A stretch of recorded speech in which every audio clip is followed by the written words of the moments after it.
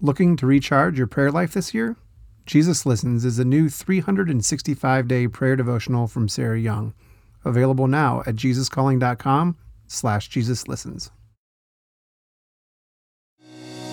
My dad used to say, do your very, very best because God's paying attention. And I think when you do your very best, good things can seem to happen. Welcome to the Jesus Calling podcast. There's an African proverb that pairs well with John 14:6, where Jesus proclaims himself the way, the truth, and the life. It goes like this: we make the road by walking. What comes to the fore in both of these statements is the thought that life is not necessarily stretching out in front of us, well-paved and easily discernible, but that life is an active endeavor requiring learning, maturing, and adapting. Jesus emphasizes his nearness to us in the process, but the implication is to step forward confidently, even while the unknown confronts us with every step we take. We don't have to know where we'll be exactly 20 years down the road, but only where we are and what we'll do next. This week, we talked to two people who have learned to navigate their callings in the now and the next. Jeff Henderson is a pastor and businessman who talks about the thumbprints of God that mark our lives, giving us clues to living out our purpose. Jonathan Evans is the son of Dr. Tony and Lois Evans, with numerous efforts to become an NFL player thwarted. Jonathan reshifted his expectations and began to see how God was getting him to his dream, just not exactly in the way he thought. My name is Jeff Henderson. I'm in the Atlanta, Georgia area. Grew up as a preacher's kid, and my wife Wendy and I have been married 26 years. We have a 23-year-old daughter and a 21-year-old son.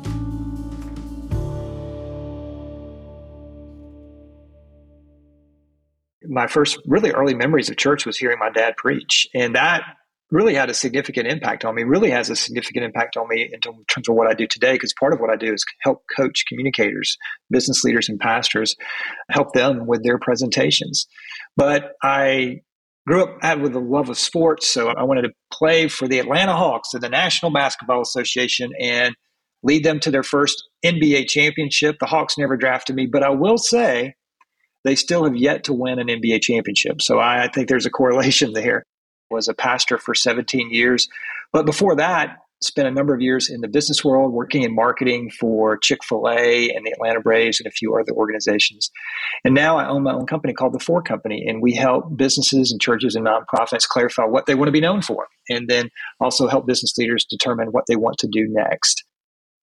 I think the reality for a lot of us now, coming out of having dealt with COVID and all the challenges of the world, we're really trying to find purpose. So how do you find purpose is a huge question that's on the minds and the hearts of a lot of people. I think that's why a lot of people are leaving their jobs. 4 million people a month over the last several months have left their jobs. And I think part of that is a search for purpose. And the first question we asked is, what do you want to be known for? What is your vision? What is your purpose? For a lot of people, they feel like they have to figure out what they're going to do for the rest of their life. And what I've discovered is that's a big question. And I don't know if 5-year plans exist much anymore. So what I encourage people to do is just figure out what to do next. And that makes it a little bit more palatable. Find a problem that you want to solve. What is in your background and your experience that God has blessed? And those are clues. The other thing I say is that the path to your dream job often leads through your day job. So God's thumbprints on you, the way he's created you, God's thumbprints on you are clues about his plans for you. And so I think the purpose of our lives is a lot closer than we might think. And so it's a little bit of a journey. But the old adage, I think, is true, that it really is about the journey and how that can lead to our destination. When people ask me, how do I find my dream job? We'll talk about their strengths. We'll talk about, their purpose. What do you think God's calling is on your life and your past experience? We'll talk about your network, meaning who are the people that you know that you could go talk to and see that you're probably just a few people away from the right person for that right job. But at the end of the conversation, I'll say, okay, so now what you need to do is go back to wherever you are and do your very best job there. I'll give you an example. When I started working for the Braves, it was great. It was in the promotions and PR department. And so I had an opportunity to do a lot. And One of the things I discovered that I was not good at was advertising sales. They would have me call companies and see if they would put an ad in the game program for that, the upcoming season. I wasn't good at that, but I was good at creating creative ideas, working with corporate sponsors. But I came to work every day and I did my best at advertising sales, and I did my best at what I was really good at. But I would come home and I would tell my dad when I would talk to him, I'm just not good at this. And he would say, hey, do your best, but don't get down about the things that you're not good at. That's a clue about where your weaknesses are and a clue about where your strengths are. So lean into your strengths, but do the best job that you possibly can. Well, little did I know, just staying in and day out at that job, I would eventually meet some people from Chick-fil-A, the marketing department, which years later would eventually land me a great job in their marketing department at Chick-fil-A. So just being faithful, working that day job, understanding where God's strengths are, but still doing your best when you're called to do some things that you might not be good at, but still moving through that. I think all of that really many times is a character test, and you don't know who you might meet. You don't know what door God will open up if you're faithful in the small things. So be faithful in the small things. Be faithful where you are because God's paying attention. The most important thing within an organization is the culture of the organization. The famous management guru Peter Drucker said, culture eats strategy for breakfast. That you could have the best strategy, you could have the best systems, you could have the best ideas, but if the culture of the organization, meaning how we treat one another, what does it feel like to work here? All of that will undermine the systems and the scale. So when it comes to being a people-centric organization, the strategy that I try to provide leaders, or the thought that I try to provide leaders, is while I'm all for systems and while I'm all for scale, and all that's incredibly important, do not let the systems and scale of the business drive out the humanity of the business. And I think in terms of reference or truth from Scripture, I think at the heart of God is this idea that God loves people. And I think it breaks God's heart that so many of his sons and daughters go to work and they're mistreated. They go to work and the culture's terrible. They go to work and they're not led well. I love what John Maxwell says, his organization, Maxwell Leadership. He says, everyone deserves to be led well. And the reason everyone deserves to be led well is because they are a son or daughter of God. They need to be encouraged. They need to be challenged. They need to be placed in an environment where they can grow, because when they grow, not only do they get better, the organization gets better. And I saw this from an example at Chick-fil-A. I was driving the founder, the late Truett Cathy, to a speaking engagement years ago when I was working there. And he asked me a lot of questions on the drive there and back to the speaking engagement, but it wasn't about chicken prices and it really wasn't about the business. He was just asking me, how did I like working here? And was it making me a better man? Was it making me a better husband? Was it making me a better father? I just become a father a few months prior to this. And I began to realize that in the course of this conversation, I discovered the secret to how he grew this massive multi-billion-dollar business now. And the secret was this. The Truett was more interested in the business growing people than people growing the business. And that's how the business grew. It is an inside-out approach, being that what's inside the organization will eventually flow out. It's very similar to what Jesus said. Hey, it's what's on the inside of you versus the outside of you that's going to make the biggest difference. And so this inside-out approach about how are we treating one another, that's why I ask leaders to ask this question: what does it feel like to work here? What does it feel like to work here? And while that sounds like an emotional, squishy question, the reality is that what it feels like to work here is impacting the work here.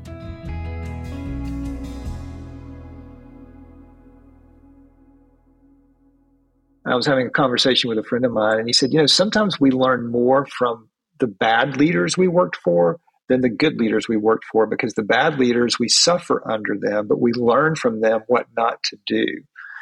And I think that's true. I used to try to pray myself out of bad situations, but now if I'm in a difficult situation, I'm trying to change that prayer to, God, I want to get out of this, but if you choose to leave me here, help me to learn the lesson that you're trying to get me to learn right now. What is the lesson in this season of suffering that you're trying to teach me that a season of comfort would not? And I take comfort in that in that there is purpose in the pain, there's purpose in the patience, and there's purpose in the suffering. I would love to close out our time with this prayer. Just so grateful for Sarah and how she's just led so many of us through prayers like this. And this is what she wrote. I've learned that my chief purpose in life is to glorify you and enjoy you forever. You crowned me with glory so that I can reflect your glory, lighting up this dark world and pointing others to you. Please teach me to enjoy you more and more. I'm grateful that you created me with boundless capacity for delighting in you. I know that the joy I find in you here and now is just a foretaste of the vast eternal pleasures awaiting me in heaven. In your awesome name, Jesus, amen. To learn more about Jeff Henderson and his work, please visit jeffhenderson.com and be sure to check out his book, What to Do Next, at your favorite retailer. Stay tuned to Jonathan Evans' story after a brief message.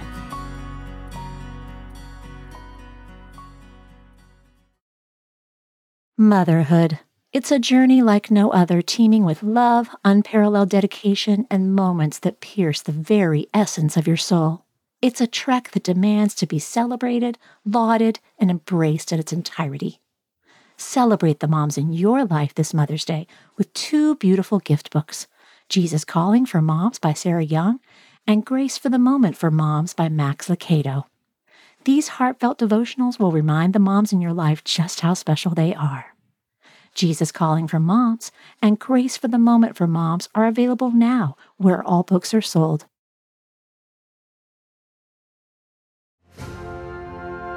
During times of transition and unknown next steps, it's more important than ever to cling to the promises of God and to tune your ear to what Jesus has to say.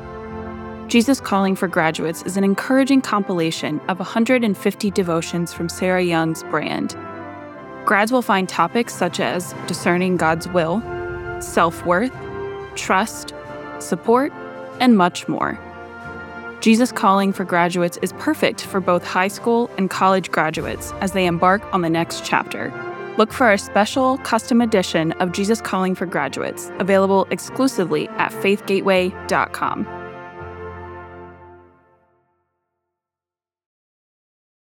Our next guest is Dallas Cowboys chaplain Jonathan Evans, the son of Dr. Tony and Lois Evans. Jonathan tried for years to make it in the NFL, but it wasn't until he stopped running from God's call on his life that he found just what he was looking for. My name is Jonathan Evans, and I'm married to my wonderful wife, Kanika Evans, and we have 5 children. And so we're residing here in the Dallas, Texas area. Ministry has always been my life. I was born to Dr. Tony and Lois Evans, who've been in ministry. My dad now has been preaching for 50 years, been in the local church for 45 years. And I'm 40 years old, so it was all started by the time I arrived. And so now I'm serving as the chaplain for the Dallas Cowboys and the Mavericks. I've been doing the Cowboys for 10 years, and I do men and young adults at the church that my dad still pastors, and traveled in the country just speaking. And so I'm just enjoying being used anywhere on God's team. I'm excited to be selected to be on the team and be out running plays that he's calling. I was the athlete of the family. I was the one that was always chasing a ball. And I played football for Duncanville High School, then went on and got a college scholarship to Baylor University and played 4 seasons at Baylor University. And then, my goal was to play in the NFL. My dream was to be in the NFL. And I had that opportunity, got picked up by the Dallas Cowboys in 2005. And my dream was just to be able to run out of the tunnel, to experience the NFL, to play in the NFL, to be able to look back and say that I did it. And that was my dream of mine. But the dream is very difficult to try to make that a reality. I got picked up by the Cowboys and I was cut by the Cowboys. Then I went overseas to play in NFL Europe. And that was a tough time in my life, but also a learning experience. And then, I came back to the States and played for the San Diego Chargers, tried out there, didn't make it, went to the Tennessee Titans, had a high ankle sprain, and so was out for the season there. I went to Buffalo and kind of had a year and a half being in and out on that team, and then finalized my career with the Washington Redskins. And so it was just tumultuous. It was almost 6 teams in 5 years. It wasn't the dream that I had, It wasn't what I prayed for. I'm fortunate to have the opportunity, but it was just tough. And I prayed to God and asked him, why did you let me go through all that? Why didn't I get to, experience, the NFL like I asked? And, I've been doing everything you asked me to do. And he told me, because there's something greater that I have for you. And in my mind, I'm thinking, what greater could you have for me than the NFL? What are you talking about? And so I got a call from the Kansas City Chiefs to come back and play. And I said, well, great, here's another opportunity. And while I was working out to play for the Kansas City Chiefs, I tore my Achilles tendon. And at that moment, at about 29 years old, I just hit the dirt and was in pain, but I was laughing because I heard God say, I'm not going to continue to allow you to walk in a direction that I'm no longer calling you.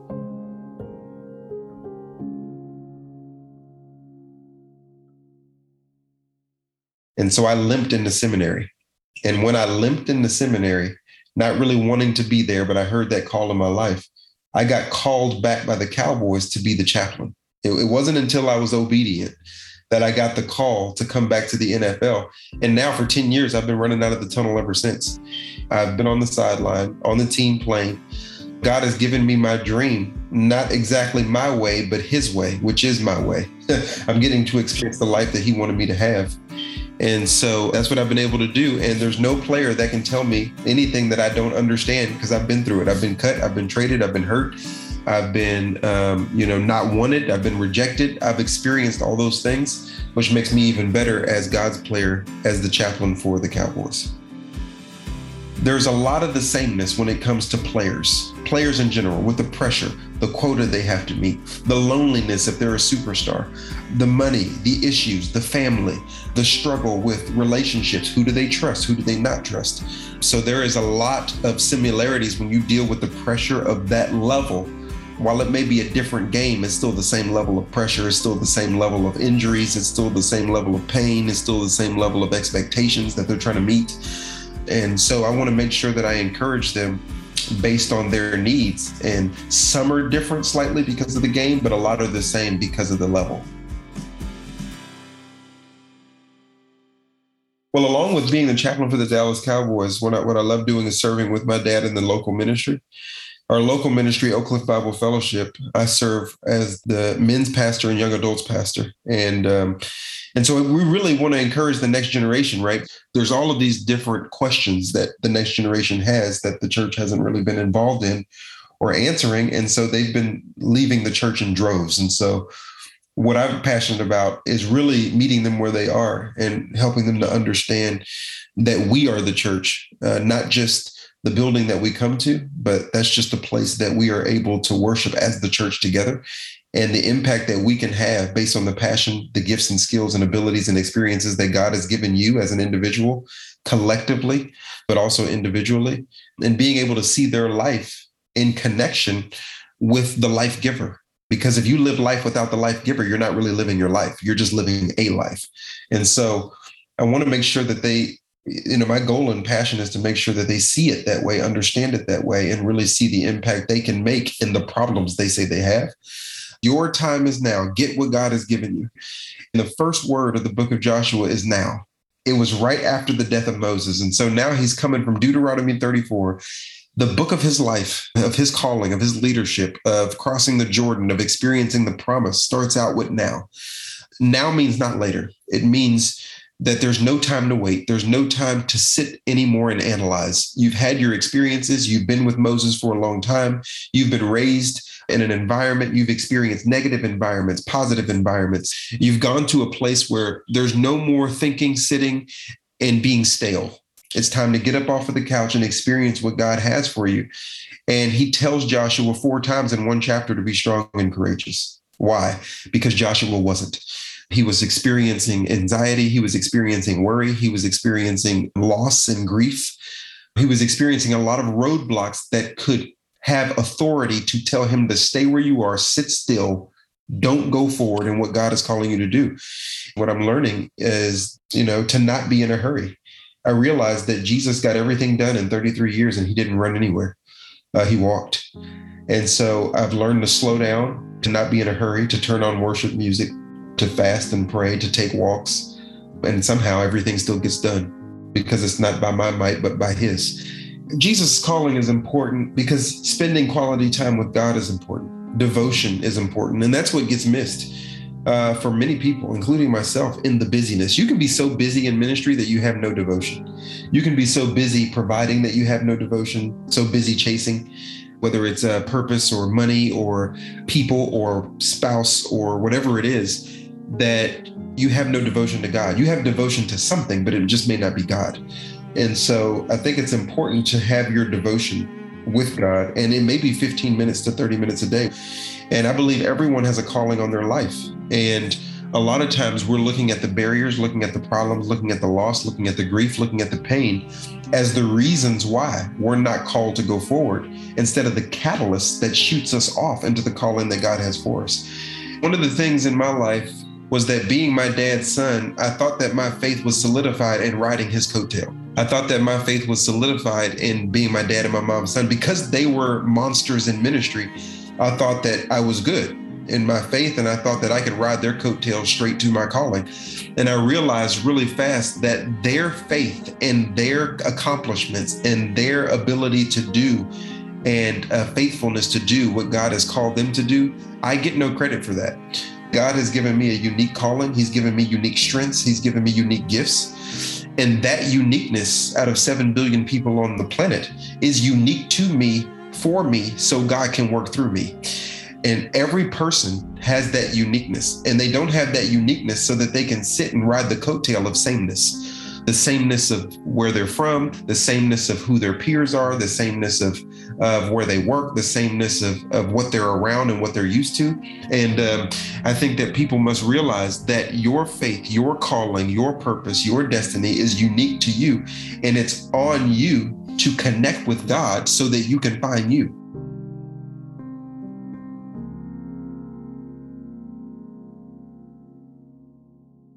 One of the most powerful ways to know that you are being complacent and you'd rather be comfortable than be called is because there is a go, there is a voice, there is a direction that God continues to call you to, that you continue to reject because you're not comfortable with it.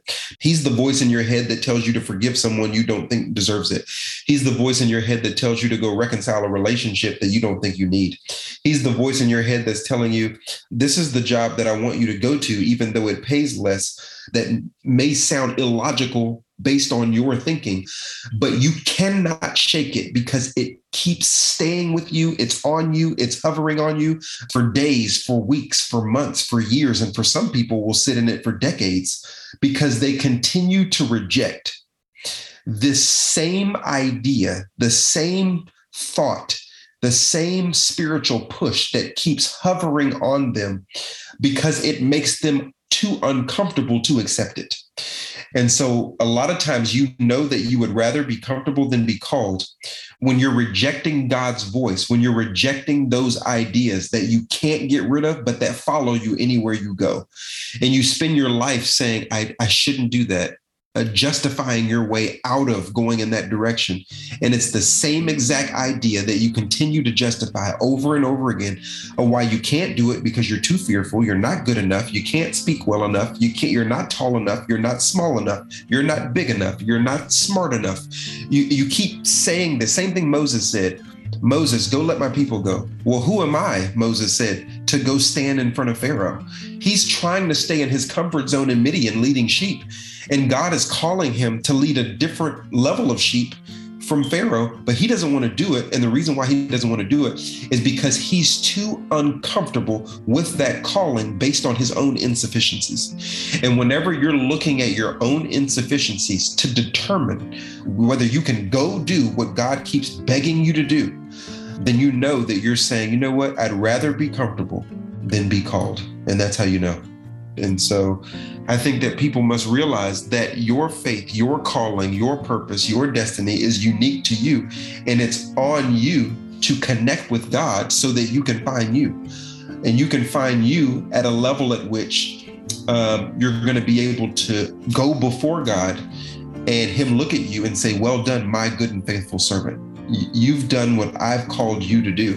And you didn't live in such a way where you were hoping that the judgment I give you is based on the efforts of someone else. And I think that it's important that people recognize the uniqueness, and in that uniqueness, be unique. And so that's something that I had to realize is something that's kind of a breakaway for me, where I've learned, I've grown, but I needed to break away and really experience a relationship with God on my own so that I can experience my own calling.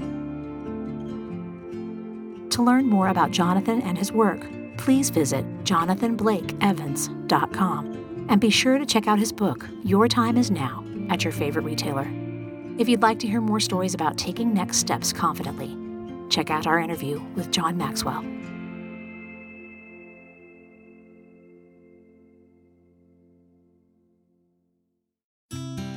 Next time on the Jesus Calling podcast, we'll hear from Tayla Lynn, the granddaughter of legendary country singer Loretta Lynn. Tayla shares the legacy of music that's been woven naturally into her life, as well as her journey to sobriety and how she built back trust with her loved ones. As a recovering alcoholic and addict, you always feel like there's a touch of something where people don't trust you. And it's like, for me, this has been sort of a God moment where it's like, God's going, okay, girl, like, here's a chance for you to show up in a big way, and people do trust you, and I trust you, and you can trust yourself.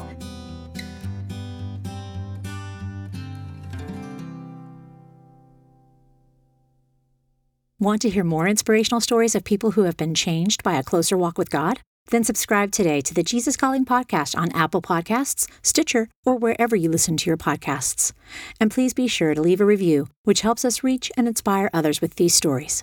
Plus, if you like seeing our guests as well as hearing them, you can find video interviews available on our YouTube channel at youtube.com/JesusCallingBook, on Facebook, and on the Jesus Calling Instagram page.